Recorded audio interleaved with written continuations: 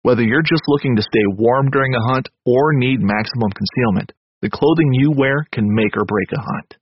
At MidwayUSA.com, we understand hunting clothing has come a long way, with more meticulously crafted camo patterns, advanced scent control technologies, and weatherproof options to withstand the elements. Hunters have to wait until their favorite season, but shouldn't wait on gear, which is why Midway USA offers super fast shipping.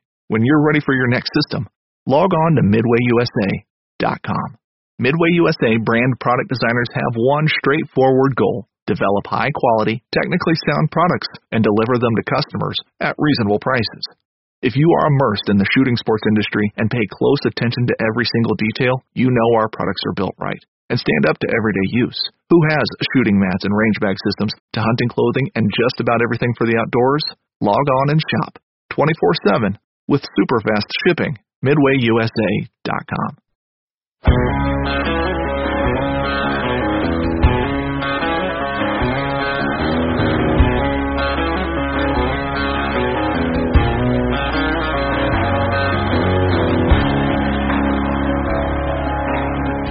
Welcome to the Habitat Podcast, the podcast for wildlife habitat management, hunting strategy, and land stewardship.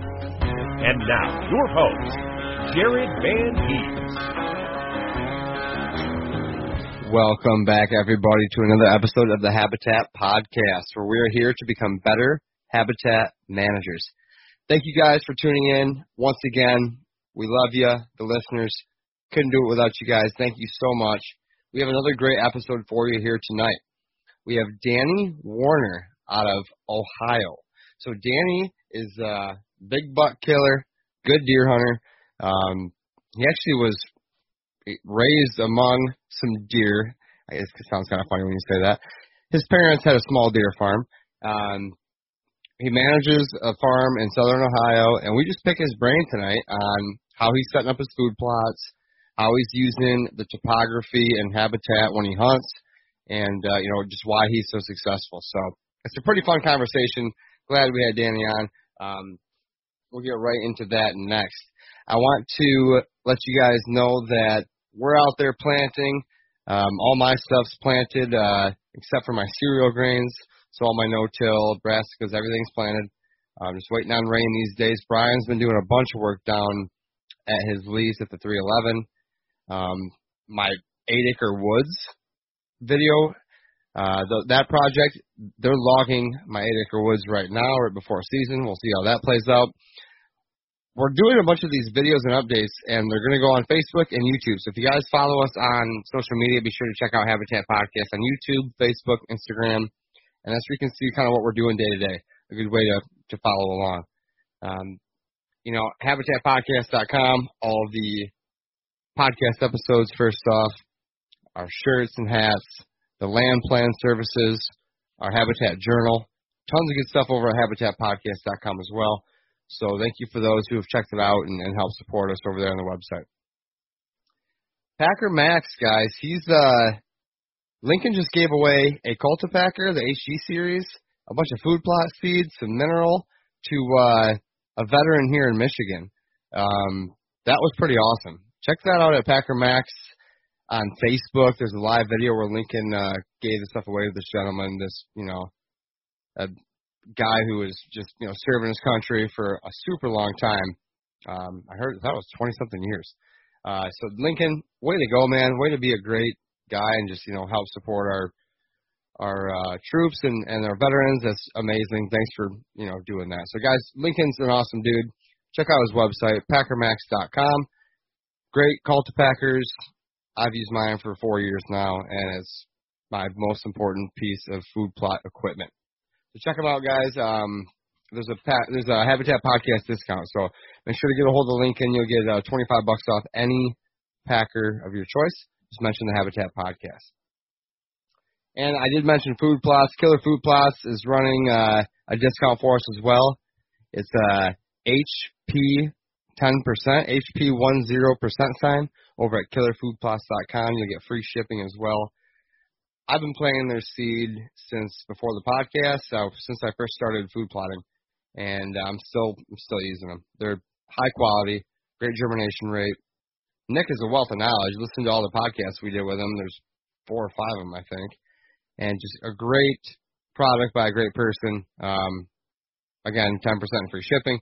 Just check out his website. Check out him for food plots. Try it out in a plot this year if you want.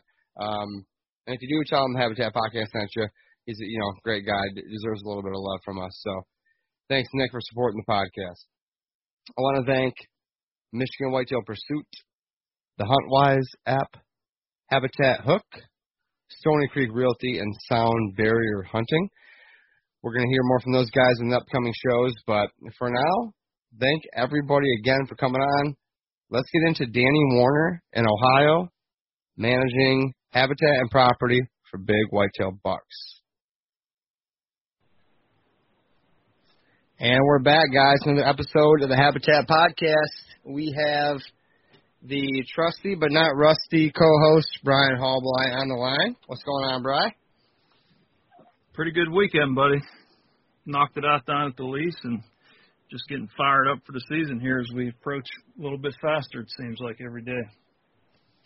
Yeah, you guys got a bunch of work down there. I saw a nice stinking job there. And then we have our special guest tonight. We have Danny Warner from Ohio. What's going on, Danny? I'm doing pretty good, guys. How you doing? Doing well. Thanks. Doing good. Good. Yeah, I got a fresh latte here, so, good to go. Yeah. Same here. Rock and roll. Now, Danny, you're a friend of Al's, who's a friend of Brian and mine, and I think we've been friends on Facebook for a while. Haven't got to meet you in person yet, but thought you might be the guy to have on tonight. What do you think about that? Hey, sounds good. I mean, you guys are the experts, but I hope your listeners can find something out of what I have to say, but maybe not. I don't know. We'll see. No, I appreciate you coming on. And, Brian, so I want to hear a little bit about your weekend habitat work before we get into Danny real quick.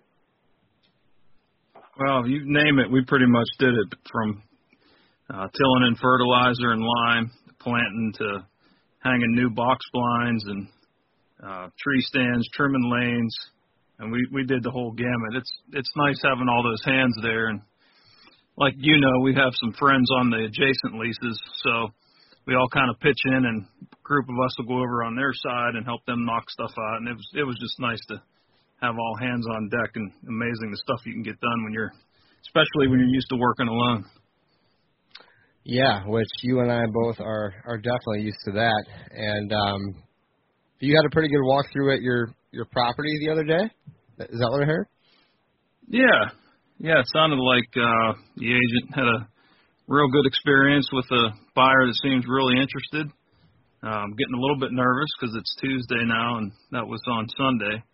But he seems to be expecting an offer, so, just cautiously optimistic and keeping my fingers crossed. Not the end of the world, but it'd be nice to get it wrapped up before hunting season starts. Yeah, so what you're saying is if anybody wanted to buy your farm, they should probably do it this week. Absolutely. And it's literally, as turnkey as you can get. There's food plots, the cabin's ready to go. Plenty of places to store your equipment in the pole barn and the garage and everything else. So, yeah, it's not going to be around long. It's just finding the right person. Very nice, man. Well, wish you luck with that. I think whoever gets that will be a happy camper for sure. Appreciate it. All right, Danny Warner, we're back to you. You are from Ohio. We normally start these out with let's hear about you. Paint us a picture of who Danny is. Tell us about maybe your growing up, getting into deer hunting and habitat work, and we'll go from there if you don't mind. Okay. Yeah, Danny Warner. I live in Massillon, Ohio, which is Stark County. For work, I work in radiation oncology for the Cleveland Clinic. Basically, I give cancer patients their radiation treatments. So I work in the medical field. So I'm in scrubs most of the time, but then when I'm not, I'm in hunting gear. But as far as starting out hunting and land management, pretty much started when I was like 5 years old. I can barely remember this, but my dad tells me a story. We carried about 100 pine trees up this one, down in southeastern Ohio on this property that we manage. It's extremely hilly, as you've probably heard from some of your past guests, right on the border of West Virginia. We carried these pine trees up to this, it was just like a little 2-acre field. And we wanted to plant these pine trees in this field. Back then, this was probably in 92. Didn't know much about food plots, but back then we were mostly gun hunters, shotgun muzzleloader season, and thermal cover was a big thing back then. Most of the deer that we would see, they'd be in the pines, which we do have some other pine thickets on this property. So we decided to plant these pines up there, and they're still there today. The deer destroyed probably half of them. We didn't really know what we were doing, but it's actually a pretty good spot for us now. But that's just kind of where I started out, like 5 years old, already doing that kind of stuff. I guess I should say a little bit about this property and the situation that I'm in. We manage 500 acres. It's in Monroe County. It's surrounded by public land, which makes it difficult to manage sometimes. But it's just basically a friend of the family's. Extremely blessed to have this unique situation. He's never been married, never had kids, but he's been gracious enough to let us hunt our entire life. But he knows, at least we think we know what we're doing. But he likes to, bounce ideas off of us, and we talk a lot about what we should do with the property to increase, deer numbers and improve the habitat. So we've been doing things, for over 30 years on this property. But that's the property that I'm on currently. I also have another property that the landowner, he bought another 96 acres that's in Noble County. So it's about an hour drive in between the two. And I'm actually the only one that hunts that property. My family's the only one that hunts that property. So I pretty much have that to myself. So that's basically growing up. I had this big 500 acre property, that we were able to do pretty much whatever we wanted. But as far as hunting goes, I started actually hunting. My dad started taking me out when I was like 8 years old. I think I shot my first deer when I was maybe 12, 13. I remember like my first deer hunt ever. It was shotgun season. Like I said, we mostly did gun hunting back then. Back then, the idea was it was almost like you're rabbit hunting, where it's brown us down. We're hunting for meat. We're not really going for mature bucks at this point. I remember my first deer hunt ever. I'm sitting there with a 20 gauge shotgun, and I had like two 140 class bucks come walking right by me, and my dad was sitting with me, and I totally froze up. Total buck fever. Dad's yelling at me to shoot. I couldn't shoot. And I let him go. I didn't know what to do. I locked up, but I was hooked ever since then. And then after that, like I said, I shot my first deer 12, 13, and shot probably my first buck, I think the year after, basically sitting right out with the crossbow. And then, it's been balls to the wall ever since. I would always try to hitch rides with relatives anytime they'd go. All I wanted to do was deer hunt. I played football and sports, and I told my parents, I'm like, I love football, but I'd rather go hunting. And they're like, you got the rest of your life to hunt. I'm like, yeah, but I want to go. But I've always been obsessed with deer and deer hunting. I would always ask my parents, I'm like, hey, let's go drive around and look for deer. I mean, every night I would ask this. Infatuated with them from a young age. And eventually, I swear my parents did this just to shut me up, but we decided, we want to try to raise some deer. So we kind of created just a mini deer farm. Started out with just a buck, a bottle fed. I grew from there. We talked about getting into breeding, because back then there wasn't really a state-to-state law because of CWD. There's still a lot of big money involved, but you could deer a little easier back then. So we got into that, and it's pretty much whole life has been revolved around deer and deer hunting and just outdoors in general. So that's pretty much it for how I started out. So. Well, that's awesome, man.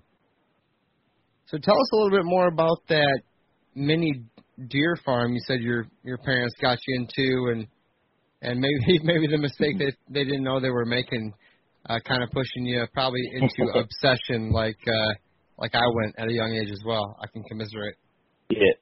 Yeah. I was already obsessed, but I think actually it might have helped subside that obsession a little, because no longer am I like, oh guys, let's just drive around and look for deer. I had them in my backyard that I could go play with or see. It was quite the experience. Over the years, we did get to know other deer breeders in the area, which was cool. Just in general about deer that you normally wouldn't see. We did breed. We never did breed for money. Our pen wasn't big enough. But one thing in deer breeding, and this may go against, I don't want to say it goes against what habitat managers are looking for, but when it comes to deer breeding, genetics is key. It's the number one thing. Genetics trumps all, basically because you can control their diet, control their genetics, which us as land managers, we can't control the genetics in the wild. But in the breeding world, most breeders feed on the same. Yeah, so most habitat managers, we know that we can only control basically the nutrition. We can't control the genetics, and they think that that's the most important, which it is as far as a wild population. But in the deer breeding world, the genetics are the most important. You have to be able to stack pedigrees to create this giant buck. A lot of people think, they say, they're shooting up with steroids or something. No, it's stacked pedigrees. If you want to try to grow a buck that is world record, it'd be a world record in the wild. You're talking 400, 500 inch deer, but also you want to try to grow like a world class typical. Genetics plays a big part in that, which is also why you look at it. And you can have a property, and our property is the same way. You can have a property that's got a 5-6-year-old buck, and the buck's only 125, and he's hanging around a 5-year-old that's 190. And it's like, well, what's the difference here? The only difference is genetics. It's not, they're both eating the same thing. They've grown up the same way. That 190 isn't eating a golden food plot somewhere. So genetics plays a big part in how big these bucks are going to grow. Nutrition is just going to maximize, going to get them to reach their true potential genetically. But that's just something I've learned from grazing deer and getting to know breeders. As far as the deer farm, just a lot of interesting things. I like to test a lot of things out on them. I like to test, we talk about natural forage. I just love to test like different types of plants and see how the deer react. The deer react differently to certain plants. I like certain ones over others, and even certain deer like certain plants over others. The deer are individuals, similar to humans. They like certain things that another deer doesn't necessarily. And I know I've talked. There's so many specific plants. I know you hear a lot about, and I know Al and Zach who are listening to this, they're gonna laugh because we talk about ragweed and pokeweed a lot, and just raising deer. Ragweed, they'll eat it, but they don't prefer it. They prefer a lot of other things over that. And this is just my deer. Granted, they're mostly fed grain majority of their life, but because of that, they typically will eat a lot of different green, plants because they don't get a lot of it, so they should really like it. Ragweed's one that they'll eat it, but not necessarily prefer it. And pokeweed's one that you hear a lot. You hear a lot about people, saying, "Oh, pokeweed's great," and deer do eat it, but I cannot get my deer to eat a mature pokeweed, and I've tried. I don't know why, but it's just something, things like that I've learned, that they may prefer certain things, even if it is, extremely nutritional, extremely nutritious. They may not necessarily like to eat it. They're like humans, and we know things that are good for us, but we'll eat whatever tastes good.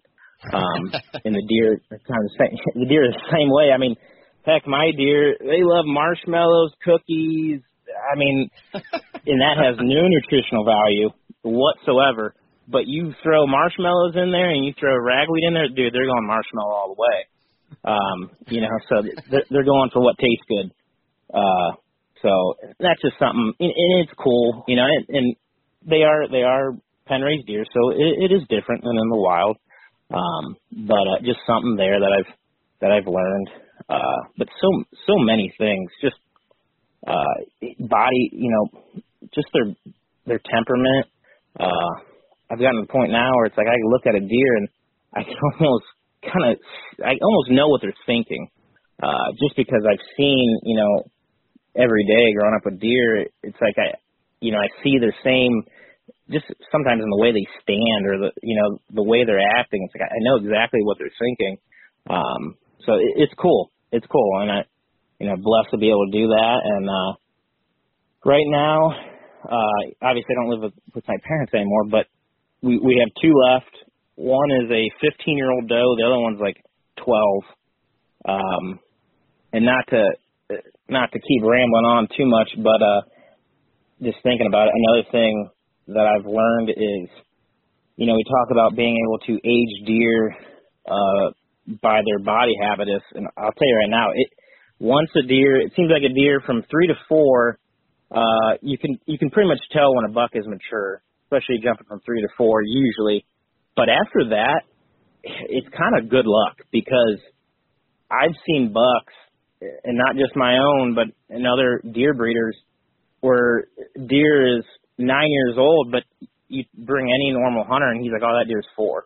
It's like, no, he's old. Or, I mean, I've seen bucks that are taller than other bucks. I've seen other bucks that are longer. They're just built different, individually. They're not cookie cutter like what we talk about, how we try to age them based on body. Every deer is different. I've seen some really small body, giant old bucks, but their body habitus is just small, just the way they're built. So, that's just something, and that's just something to think about with me when it comes to, hunting. We run a lot of cameras, and basically, if I'm going to try to age a deer on our property, I like to have some sort of history with them. Otherwise, it's just a guess. It's better off you get some history with them. But just because of that. But that's really interesting that you're able to pick up cues like that from raising them. Yeah. Now, I'm curious. Can you think of any hunts off the top of your head where something in that experience really helped you put a tag on a deer? Well, probably all of them. I mean, wow. I would say getting away with movement. Getting away with movement. Myself, I can tell if the deer's not paying attention really. Many different things. Also, like sound, like a deer. I mean, a deer can hear, pretty well. And I saw you guys had a podcast not long ago about this. But you can get away. Sometimes you get away with more than what you think. Give us an example if you can think of one off the top of your head. I'll have deer 15 yards from me, and my wife and I are talking. My wife's big into hunting, and I'm just having a conversation with her about it. They'll be right underneath our tree trying to coach her up, basically on, okay, turn now. And these deer, they're 15 yards from us, basically under a stand, and they can't hear us. Just knowing what you can get away with. And that's happened many times. That's one. But yeah, as far as the cues go, there's so many, and like I said, things that I don't even realize that I've learned from them that's helped me put a tag on mature buck or a deer in general. Are there any other things that you could say right off the bat that maybe I wouldn't know or Brian wouldn't know because we have not had or been part of a deer farm? Is there anything just straight off the top that most people miss? Yeah. There's some weird facts. There's some weird things about them that most people probably wouldn't know. One, it doesn't have to do with habitat or anything, but what I think is kind of cool is a buck, when he sheds his velvet, he actually will eat the velvet. He'll eat it. My theory is it's probably highly nutritious. But it's literally bloody velvet will be hanging off their antlers, and they will eat it right off their antlers. Same thing with a tree. They'll rub it on the tree. Velvet will come off. They will eat it from the tree.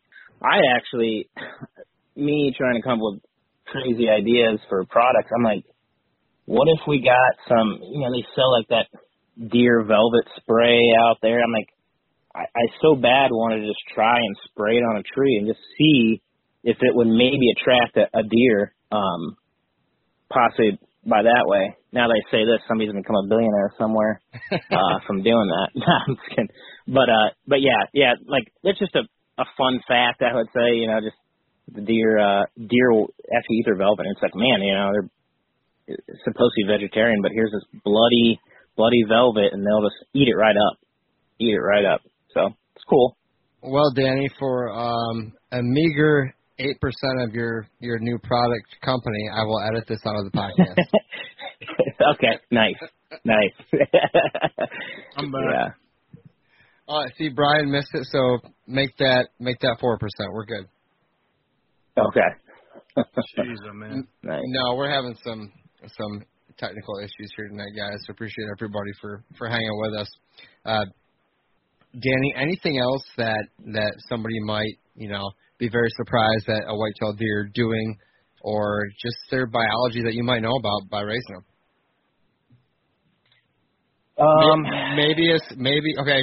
Let's switch it this way. What food plot or plant species that you've tested do you see works extremely well for you where you're at in your section of the world that you've implemented then into your properties you manage that we'll get to next? Is there any sort of thing that you tested and you're like, dang, I need to be planting X, whatever that could be? Yeah. They love clover. They love clover. They love a majority of broadleaves. Obviously love soybean. They love apples. Love almost all fruits. In fact, here's another product for you. All my deer and most deer that I've known love bananas. You peel them, they'll eat the peel and all. They'll eat the entire banana, but they'll spit out the little tip of the stem of the banana. They'll eat the whole peel, but they'll spit that out. And I was like, man, what if we like dried some banana slices and threw that in a mix or something? Love that. But as far as like natural forage, I've tried it all, and they love jewelweed. Jewelweed they seem to love. They love a lot of it. I'm more focused on the ones that they tended to not pick. But all fruit. But yeah, I do have a little thing, maybe something that people may not know, and I don't even know. I haven't even read many articles on this, but maybe all of us, or some people, you shoot a buck and you see that they have a hole in their antler, okay?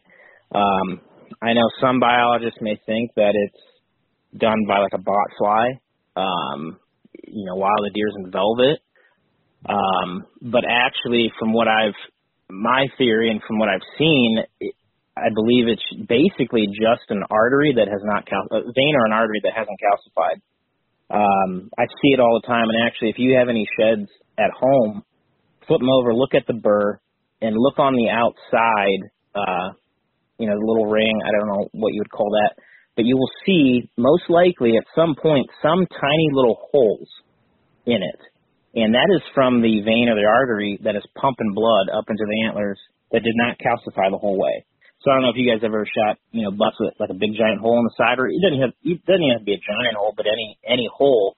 And some people believe that's from a bot fly, and I plain as day, our bucks I've seen, they have them, and in velvet, it is just from that big main artery or vein pumping a lot of blood through that antler during the velvet, and it just doesn't calcify completely. So that's just another random fact that, for you, that, like I said, some biologists may think it's something else, but just from what I've seen, that's what causes that. But yeah, just another little random fact for you.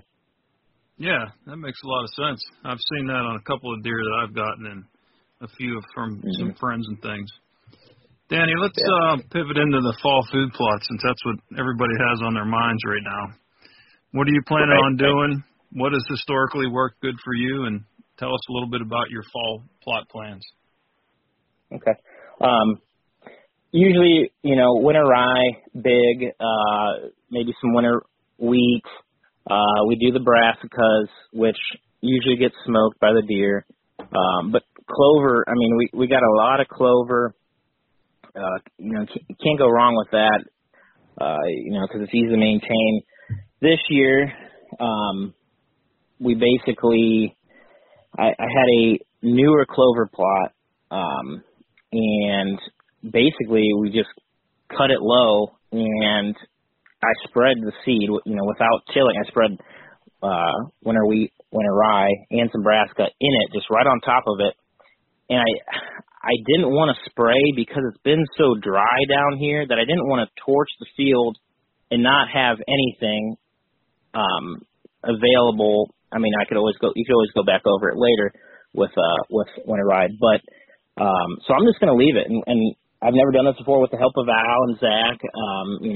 They've had some experience with that, and they said it does work. So we'll see. But go figure. As soon as I did that, we haven't had rain since, which that's probably why it hasn't rained since, because I planted it. But all your typical fall plots. That's basically what we do. Now, I will say on this 500 acres that we hunt, probably only 20 of it is tillable. It is big hardwoods. We've tried corn and soybean in the past, and we did like a 2-acre soybean plot a couple years ago, and I had a camera on it running time lapse, and literally I watched the same 5 does just smoke the 2-acre bean plot before season even started. We obviously didn't hot zone fence it or anything like that, which we should have, but yeah, so we're like, well, that was a nice try, but I think we're going to stick to something cheaper and easier. That's basically, this year we really didn't do any plot screens this year, which we have in the past as well, which works well, just entering and exiting our stands. Also, we have a big problem with poaching. Our property, one of the main roads runs right through the middle of it, and we try to plant next to the road sometimes, because that's mostly where our tillable pieces are. But sure, we've had so many times deer getting picked off by people at night right out of the field. So it's like, man, we would love to just pile the food in there, but they're just sitting ducks at night out there. And we've caught many people shooting them at night. And they come back in the morning and drag them out. And we've caught them. Game wardens have caught them. Really? So yeah, oh yeah, yep. Tell us about one that you guys caught. Tell us a little story. Basically, wake up in the morning and there's a guy just dragging a doe across the field, and really? He sees us and takes off. We had another guy. He was dragging a big buck out to the field, and we drove over, and we were asking him, like, hey, you don't have permission to be dragging this deer through here. And he's like, oh, I shot it up. Now, mind you, I said we were surrounded by public land. He said, oh, I shot up on public land, which was above us. He's like, I didn't want to drag it, up, so I just drag it down. And, it's like we just went ahead and let him do it. But there's a good chance that deer just got shot out of the field. Spotlight and shot out of the field with a rifle. He maybe he did, but it just happens so often that there's a good chance that that's what happened.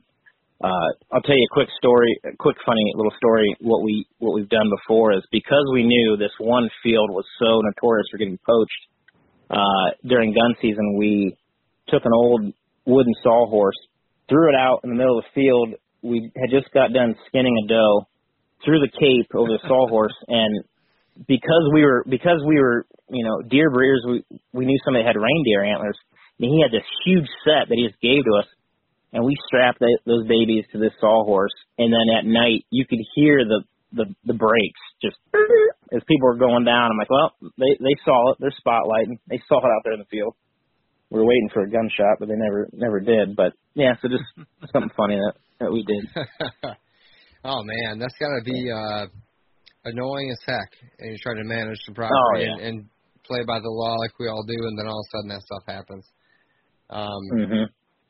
But you said something a few minutes back that caught my attention, and it's been catching my attention this whole summer.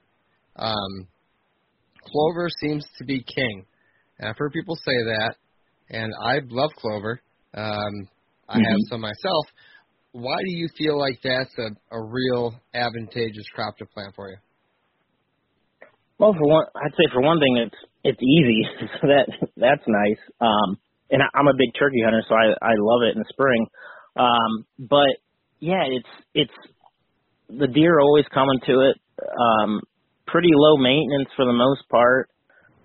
And I just always have a hard time when I have a nice clover plot that, I know you can get some great, draw in the wintertime with brassicas and winter rye and winter wheat, but it's so hard for me to just, spray or torch the field, and go that amount of time without really anything there, growing. But, also it's like majority of the bucks I kill are going to be first week in November, and the clover is still being hit hard at that point in time. I haven't shot many deer late season, so that's why I use it a lot. But yeah, that's just my opinion on the clover. Now, are you guys making destination size fields with that, or are you breaking it up into smaller, like kill plots, or just some openings that you have available? Right. Mostly smaller kill plots. We really don't have any great destination food plots, which makes it hard hunting the deer down there because they're so spread out. It's like they're not all going to one area. You're trying to kill a specific buck, and you don't really know where he's going to go for sure. So we probably could create more food if we really wanted to, but we're big on why create the food if you can't hunt it. If you can't hunt it properly, that's where I would say more of our deer hunter side of us comes in than more just land managers. You want to be able to put as much food out there as possible, but we don't want to spread these deer out too much or not be able to harvest them. So yeah, usually small plots. We have only one really good destination, maybe two good destination plots size-wise. And the one is the one that gets the most poaching out of, and the other one, it seems to be just a doe haven. I mean, I don't remember last time we actually killed a mature buck out of it. We mostly are killing the nice bucks in the micro plots. Yeah, that's a good point you brought up about not overdoing it, because less is more a lot of times, and I've experienced that on my 40 acres in Northeast Ohio. Some years I had some great bucks, and then I'd say, I want to try this, and I'd change things up and say, well, that's not working. Now I'm attracting too many does. So that's a great point that you brought up that our listeners should really take note of is, try to keep that balance without getting too crazy one way or the other. Mm-hmm. Yep. And how big are these micro plots or kill plots that you're planting down there, Danny, if you had to measure them? Usually an acre or less. Okay. We do have, about an acre or less. We have the one field with all the does in it. It's probably I want to say in all maybe a 10-acre field, but we only have maybe, and most of it's clover, but we may plant like just Nebraska and rye, just an acre right in front of where we're planning on, shooting the deer, where our stand is or where our blind is. We use a lot of blinds on this specific property. Yeah, so I guess, you say you're sweetening the area right in front of the blinder stand versus the rest of the food plot. Is that what you're saying? Right. Yep. Yeah, okay. Yep, exactly. Do you do that do you add any additional fertilizer or any, trace minerals or anything like that in front of your stand as well to really sweeten it up, or a water hole, mock scrape? No, not really. I will say, some stands. Typically, I do not like to hunt over bait, but obviously in Ohio you can hunt over bait. We may have some feeders somewhere. I have a love-hate relationship with baiting with corn because it does work. Yeah. But it works. Unfortunately, it works. And if you talk to a lot of big buck killers, not many do not do some sort of baiting. We a lot of times will use feeders as just a good place to put your camera and keep tabs on who's in the area, what buck's in the area, because they'll hit it almost every night, but may not always be daytime. But most of the deer that I've harvested are usually, if it's in the rut, I may not even be hunting a plot. I may be hunting a ridge or a travel route for him to get there. But we also have microplots that don't have feeders on them. A lot of it is just it's where the food plot is placed. If it's placed close to a bedding area, a little micro plot close to a bedding area, I mean, you're more likely to have a big mature buck come out there during daytime than you would a big destination plot that's for everybody to see. But yeah, we do run feeders. Not everywhere, but we do have some feeders going. You have to in Ohio. If you're not, you're at a disadvantage, unfortunately. Right. And I think that unfortunately, I think baiting in Ohio does take away from habitat work because Joe Schmo can go in and throw a feeder up, and he didn't have to do anything habitat-wise to attract deer, and the deer will come to that corn eventually. So I think, it wouldn't hurt my feelings if they got rid of baiting in Ohio, but I realize some people on some properties, they need it. They have to have some sort of bait just to get deer to come to their property. But yeah, I could do a whole podcast on just that, but we won't get too deep into that. Well, that leads me into another thought I had about Monroe County, where your 500 acres is. Yeah. It's not really known as a big buck county in Ohio, but to be honest, I mean, there's a lot of sleeper counties in the state. But what is it, do you think, is that secret sauce? What's the habitat like, or what's that special thing? Because you're laying down some giants and you're sharing a lot of pictures of some really nice bucks. What do you think it is about that area that makes it that way? Yeah. Well, I'll say right off the bat, as far as the giant bucks goes, it was probably better. The property was actually probably better 10 plus years ago. I actually think the area got overhunted. Back then, you could kill a lot more deer back then. The bag limit is now a lot lower. So I'd say deer numbers wise, at least in our area, I think is lower. Plus, we're surrounded by public land. I honestly think we killed too many. I mean, we did. Right now, we're killing mostly mature bucks. We rarely kill does, partially because we don't see them that much. But the number one reason why we're able to kill mature bucks down there is because they're getting age on them. It's a hard place to hunt. It really is extremely hilly, so trying to get a correct wind, you have to be pretty much hunting the tops just to get a right wind. Otherwise, if you're in the bottoms, which is unfortunately where most of our access is, wind just swirls. So these bucks, they're able to get age on just because they can't be killed by people. So age, we got plenty of 5-year-olds. We've killed like an 8-year-old. We had a big buck that he was maybe 9. We've had him for years. So and they're hard to hunt. They're hard to hunt down there. Opposed to more ag area, the deer, they're more susceptible to being shot because they're living in a smaller pocket of woods. So it's tough to get some age on them sometimes. But that's the biggest thing down there is age.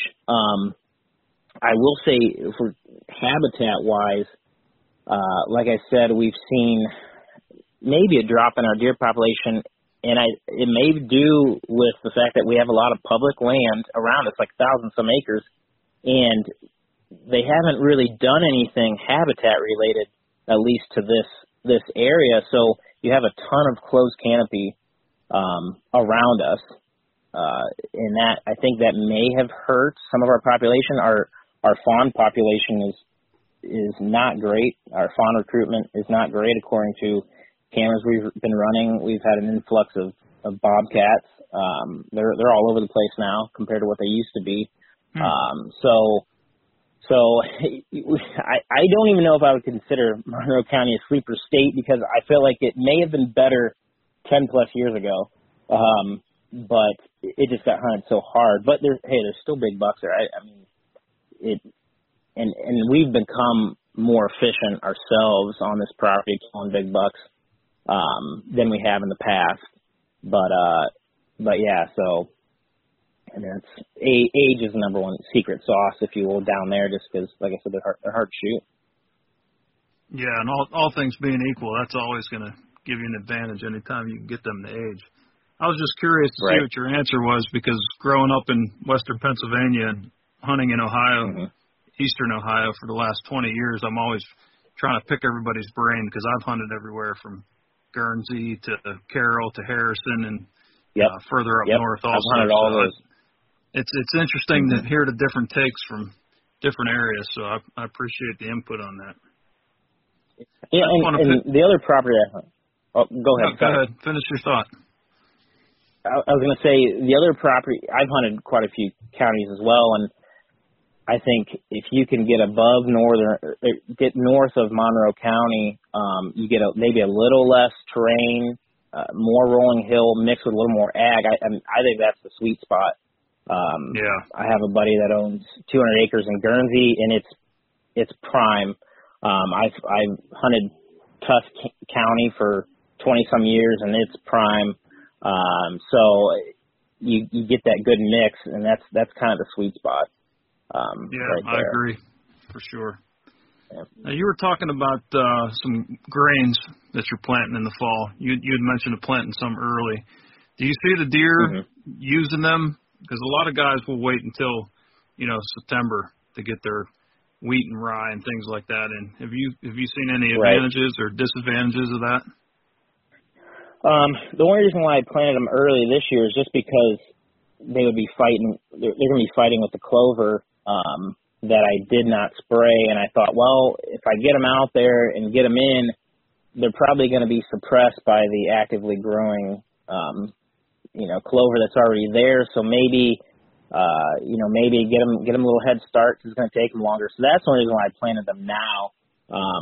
There was thought of, okay, if I plant them too early, will it mature too quickly by the time, deer season, by the time winter rolls around? But I doubt it's going to mature that quickly, and I'm hoping the deer, eat it down enough. But that's the only reason why I plant stuff like that early.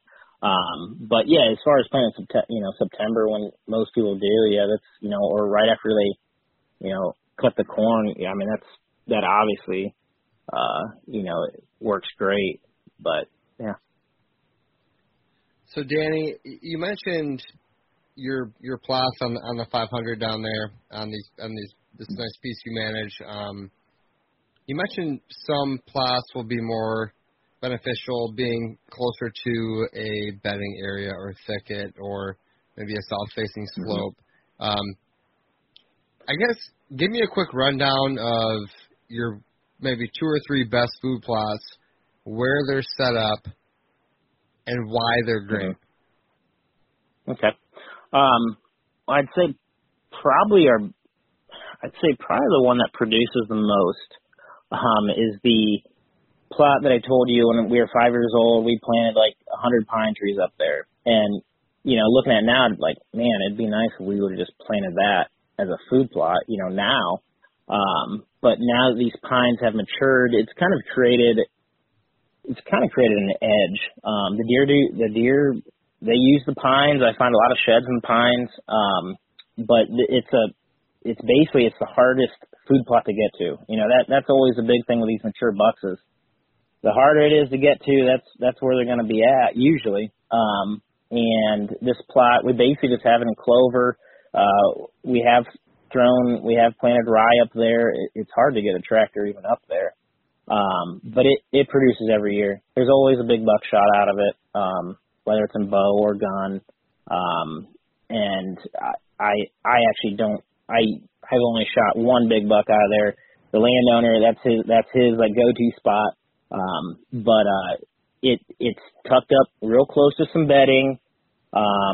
There's a big ridge that runs down off of it that it's extremely thick. It's south facing as well.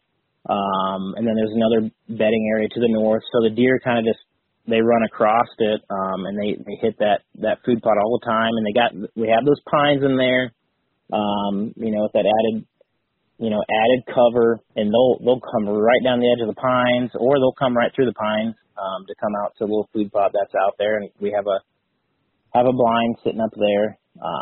But yeah, so that's our number one. Trying to think of another good one. Another good one that I shot a 5-year-old out of, it was about 2 years ago. Just a little micro plot. That year I had brassica. I did brassica and clover, hoping, the clover would come up nice and thick the following spring. But it was down in the bottom. But we had a select cut right above it, which the select cut was probably about 40 acres, I'd say. The whole hillside, and it was a south-facing hillside as well. But I was down the bottom, and the wind, the worst thing about this spot was the wind of swirls. But I'm big on historical trail cam data, and I knew from years and years running cameras that this plot was always hot from November 8th to November 12th. Historically, there's always a big buck on this plot that time of year. So, I hunted there, and I shot this mature buck. I got kind of lucky on the wind swirling. He must have came at the perfect time. He didn't smell me, but we've shot deer out of there. And like I said, historical data shows that they hammer this one plot, and the big mature bucks do all the time. But November 8th to the 12th is the best for daylight activity. But that was close to bedding as well, select cut. So yeah, those are probably the two best. That's freaking great, man. A couple things I want to hit there: clovers with brassicas being planted, and then history.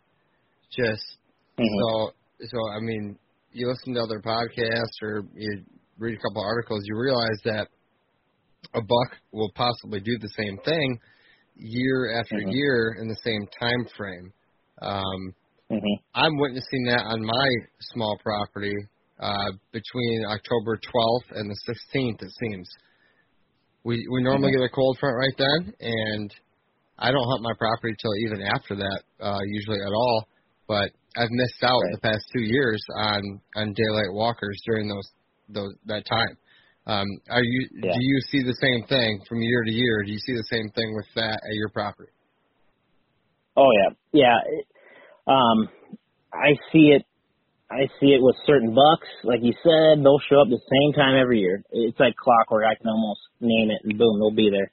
And it's not just the same buck. Like what I like to do is if I find what I think is a good spot, I'll put a trail cam and I will let that thing sit all year long. I maybe go back and check it just to replace batteries. And really that camera data probably isn't going to help me kill a big buck there that year. But all I need to know is a mature buck using this trail or this ridge at some point? Is he daylighting at some point, in this certain time frame? And it may not even be him, but the following year when I decide to hunt it may not even be that buck. But if one mature buck likes a certain area, you better believe even once he's gone, another mature buck is going to use that area. He obviously likes this area for a reason. So future bucks will continue to use that same area as long as nothing drastic has changed in the landscape. One of my best spots, I no longer can hunt it, was a ridge, and it was historically good first week in November, and I wouldn't even touch it until November 1st. And many times I killed mature buck on the first or second sit that I ever sat just because I knew what time these mature bucks were going to daylight, on this specific trail. And that's just from historical data. And like you said, there are some bucks that'll show up at the same time, every year. But if he's doing it, you better believe in the future that more bucks are going to do it. They're creature of habit. If they like to do something, good chance more will. So, yeah. Nope, that's a great point. I'm glad you confirmed that for me. We don't talk about that enough on here, and for whatever reason, if you're seeing a pattern, you have to jump on it. So that's a great point. The brassicas planted with clover. Why do you normally do that? I did that a lot this past weekend for reasons of my own. Why do you normally do that? Basically because I see a lot of times if the deer smoke the brassica, they just chow it down. You'll still get some clover growing up, but it's immature clover, but I like it to green up the following spring. I mean, clover is one of the first things to, green up in the spring, and it gives them something to eat. And I've found plenty of sheds, in clover fields, but that's the first thing, that started to green up. But always to try to have something. I just hate having just dirt laying around. Our deer, they love the brassicas, but they will sometimes, eat it too quick, especially if we don't have a big enough plot because we like to do micro plots. It's nice to have that some clover still growing up through, even though it's immature. But yeah, so that's why I like to do that. No, I did the same thing this year, and I just love it. I think, and this may sound like a shameless plug for Killer Food Plots, but I cannot kill the clover very easily. Can you kill your clover? And if you do, what do you use? Because literally, I'll spray it with Roundup twice, and it'll just shrivel up and come back. Yeah, well, it's definitely, it's definitely hardy, but yeah, do you kill it before fall, or do you just seed into it, like in the fall, or do you just leave it? Sometimes I'll just leave it, but sometimes I'll kill it. But yeah, it's got to be a high percentage of glyphosate to kill it. Okay. I thought about this year when I did not even spray it. I thought about hitting it with just a small percentage, just to maybe set it back a little bit. But I didn't. because it's been so dry here, I was like, it's going to be set back probably anyways. And it's, like I said, it hasn't rained much at all recently. I'm glad I didn't spray it. Yeah, I'm probably not mixing too heavy of a dose and just setting back everything else. But okay. Right. Well, I want to get into the last segment of the show here. Our friend Mark Kenyon has been doing some pretty cool stuff on his podcast. Kind of inspired me to kind of put my spin on a situation for food plots. Okay. So I want to give you 3 hunts throughout the year, and or 3 times of the season, if you will. And I want to know where you're hunting on your 500 acres, what stand and what food plot or browse or habitat you're hunting, and why. So let's go first 2 weeks in October. Where are you going to be at? And then next one we'll do the rut, early November, and then we'll do late season. So you go ahead and just, where would you go for all 3 of those? I think this was a great idea, and I love hearing the answers that people are saying for this sort of question. So let's see what you got, Danny. Yeah. Well, considering on the 500, I've never killed an early season buck. That's not but now okay, it could be somewhere else, though. Early so, season you know what I mean? Okay, good. I was gonna say, 500 is not a good example for that. But now my wife, she's big into hunting, and usually I give her the whole month of October to try to get her a buck. I'm a nice husband like that. But usually we're hunting close to soybean. I mean, close to beans. If you can plant beans, the first 2 weeks, there's a lot of times your best chance is trying to catch that buck that's still on a summer pattern, which we all know they like to make a shift, once they shed velvet, but some will still stay on it. I'm just trying to hunt, somewhere where they're going to be, trying to get to a bean field or a big destination plot. A lot of times they're not bedded far from the destination plot at that point in time. We've killed, her first buck was like a 140 class with her compound bow, and I'm like, you're ruined after that. Yeah, I'm like, you're ruined. But it was right next to it, probably 50 yards from a bean plot, soybean plot. So that's where I'd be first 2 weeks. Even clover would be fine too. Clover will be hot as long as you don't have anything else around you that's gonna suck the deer too. But clover would be good. Rut, I don't kill a ton of them off of food plots in the rut. I mean, we kill them on our micro plots. No, that's okay. Just tell us where you'll be then. Maybe it could be a transition somewhere between A and B. Just explain it, if you don't mind.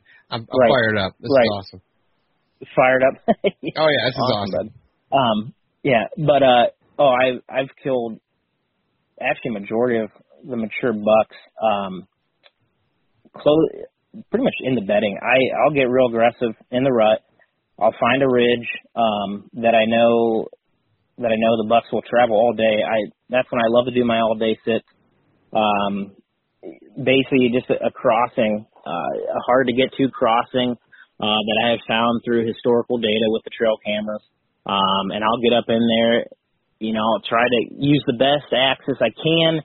That time of year, you worry about bumping deer, but it happens. And a lot of times you may only get a few sits out of a spot like that because you've alerted enough deer that you're hunting there.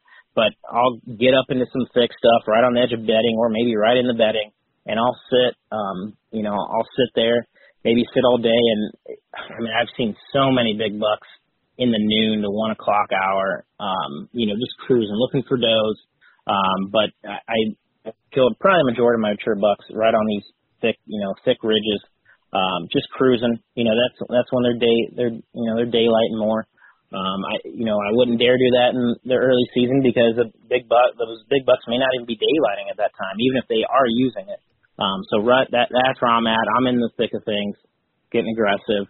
Late season, get as close to corn or winter rye or winter wheat that you can get to.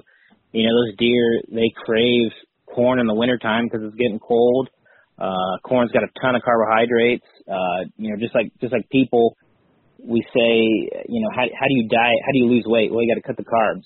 So, carbs, it's going to put on the fat, and corn's low carbs, so they crave it. I mean, deer will eat corn all year long, which is not always good for them. But definitely in the wintertime, they're craving corn. So if you got like a pick cornfield or pick bean field, perfect. If not, winter rye, winter wheat is great. So I'm set up close to that, as much as I can. Late season, especially, more snow, the better with that. You got to tough it out. It helps if you got a nice little cozy blind to sit in. That's where I'm at late season for sure. Yeah, you mentioned having a nice blind to sit in. I just finally caught up to that. Yeah. World. I saw that. That's a nice bank. Yeah, I appreciate it. I'm looking forward to some of the advantages. Have you hunted out of many of them, and has that helped your scent and any other advantages you can think of? Yeah, 100%. The scent for me is the biggest thing. I mean, I love hunting out of stand, but I do on this 500 acres. I hunt with my father, landowner, and they're older. I'm not knocking them for. I'm not saying they're getting sissy on me, but the blinds are plus. I mean, I love sitting out of them too, especially if it's cold.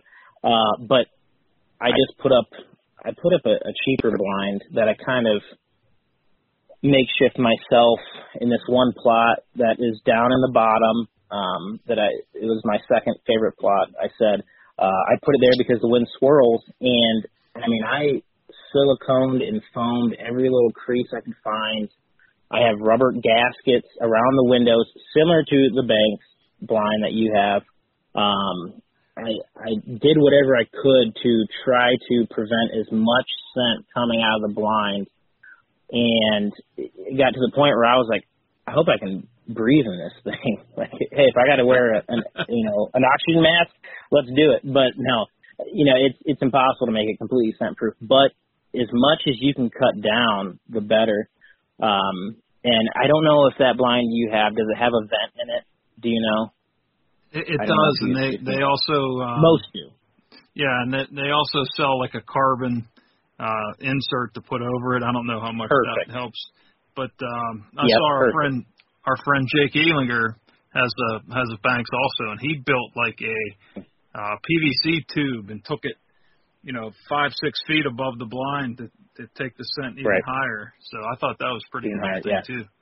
Yeah, and I've seen that before. In my particular situation, it would not help because I'm down the bottom, so my scent, I'm still trying to keep my scent, from drifting up top. But yeah, that would work. Or I would definitely use something to plug that vent, plug it up. Now I will say the blind may get a little foggy. You may get. May have to wipe the windows down because of this, your body heat and things, and you breathing. You will get condensation on the windows when you don't have it. Breathe when you don't have, the vent open. But hey, whatever.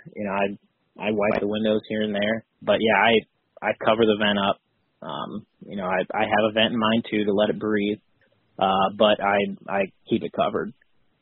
But yeah, as far as scent goes, that the spot that I have this at, ever since I killed that mature buck there 2 years ago, I've hunted it since, and I have been winded at some point in time every time I've hunted it since then. It's just a matter of time where you got enough deer coming in that they're gonna smell you at this particular spot. But once I put this up just last year, I sold the most deer I've ever seen out of the spot, and I can't even think of a time that we actually got winded out of that blind. And I mean, I had deer all over me, 15 yards, for like an hour, and none of them smelled me while I was in that blind. So that was a big eye-opening experience for me. It was like, wow, okay, I can actually hunt this spot correctly now. So yeah, the blind big on scent. Yeah, that's pretty interesting stuff. I put up a half-white cheapo blind a couple years back, and I feel like you're in a porta potty. And it echoes a lot, and if my kids drop an M&M, I feel like my neighbor can hear it, and it's all right. I'm making it better, but I'm gonna go Banks next, and I think that the scent thing is definitely most important. I know when I walked Jake Elinger's farm, he said he had a Mr. Buddy heater in his Banks blind, and it wouldn't stay lit, and he couldn't figure it out. And eventually he figured out that it could not draw enough oxygen because the blind was so tight that the heater wouldn't even run. I mean, you talk about a scent tight blind, that says something. Yep. Yeah, I told you I was afraid I couldn't breathe in that thing there. I'm like, man, am I getting lightheaded being in this? But I lived, so it's all good. Yeah. I tell you what, though, in the summertime, those suckers get hot. You're peeling off clothes, though, in those things. Yep. Peeling off clothes. Just sitting there taking scent wipe showers the whole time, you know. Yep. Well, Danny, we've had you for at least an hour here. I want to be respectful of your time, and I think it was an awesome chat. Glad you came on. We definitely like to wrap this up with a pretty exciting question, maybe the most exciting question you've ever heard. Oh boy! I want to know what your favorite tree is. Habitat, hunting, in general, picture taking, whatever it could be. What tree do you walk through the woods and see and you're like, damn, I love that tree? Or plant. Oh, man. What tree do you like to plant? Just give me something. I mean, I got to go oak tree. I mean, I got to go any, a white oak or any of the oaks, as boring as that may sound. But, I got to go oak tree just because of, the acorns. Deer love the acorns, that's for sure. And have you actually been successful early season hunting an oak flat or some oak trees? No, not really. Basically, just because I don't have great access to oak flats. I would love to have a spot where I could slip into an oak flat in the morning, but I just don't have the access. I would bump too many deer, pretty much, on all the properties I've ever hunted if I tried that. But no, but other than that, all year long, once they're dropped, even into winter, they'll still be digging them up and stuff. So that's what keeps them around. That's for sure. Yeah, no, you're right. Even if you can't hunt them, it's still nice to have them on your property and be a food source for sure. Mhm. Yep. Absolutely. Well, cool, man. Is there anything that we missed that you want to hit before we wrap this up? I don't know. I hope I didn't bore too many listeners or anything. I hope I didn't babble too much or act like I know too much. Oh, trust me, I don't. But yeah, I think we're good. I mean, yeah, I'm sure with you guys, I could talk about this stuff all night. But yeah, I think we're good. Well, coming up here pretty soon, we're going to get back into the game plan episodes.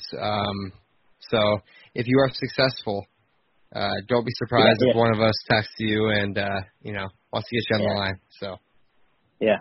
Well, since you just said that, I am guaranteed not to shoot one this year, for sure. Yeah. For some reason, I'm not too worried about you. For some reason, I got some confidence in you. So. Okay, I'm glad you do, bud. I'm glad you do. Yes, sir. Yeah. Well, Danny, if anybody else wants to, catch up with you online, see what you're up to, or maybe ask you a question sometime, any place they can find you? I have a Facebook, Instagram. I do have a YouTube channel. It's extremely amateur footage.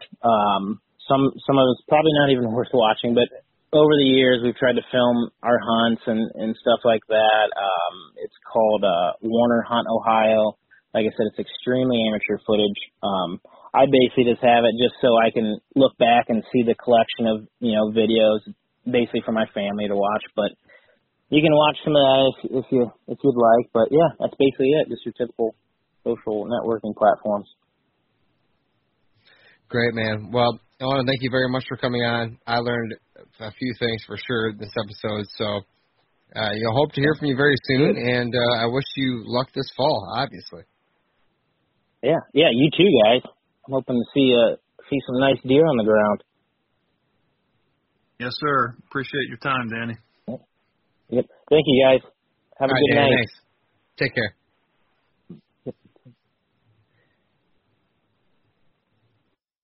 Thank you so much, Danny, for coming on. I had a great chat with you and Brian. That was awesome. Thanks again. And the listeners, I say it all the time, thank you very much for coming back and listening once again. We love all your reviews on iTunes. I'm sending out a pile of decals this week. We've had a bunch more reviews come up. Thank you, guys. It just takes a quick second from the app. Just write a review, hit the 5-star button, and write a review, and put your full name on there so I know who to look up on Facebook or Instagram or Google and get a hold of you. And then I end up sending the decals out once I get a hold of you. So if you have left a good review and have not heard from me, shoot us an email or hit us up on Facebook or Instagram. There's an email submission button on the website. Whatever works. I want to make sure you get your free decal. Lots of great reviews, guys. Thanks so much for coming on there and doing that. I want to thank the partners for our show here. We have Packer Max Cultipackers, which we have a discount code for you guys if you mention the podcast. The Killer Food Plots. Also have a discount code for you guys, the listeners.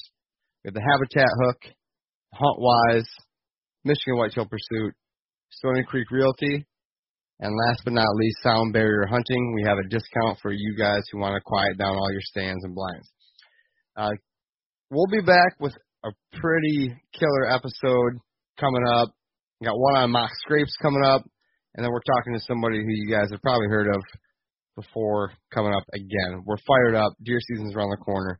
Get your plots in. Pray for rain. We'll see y'all guys soon to become better habitat managers.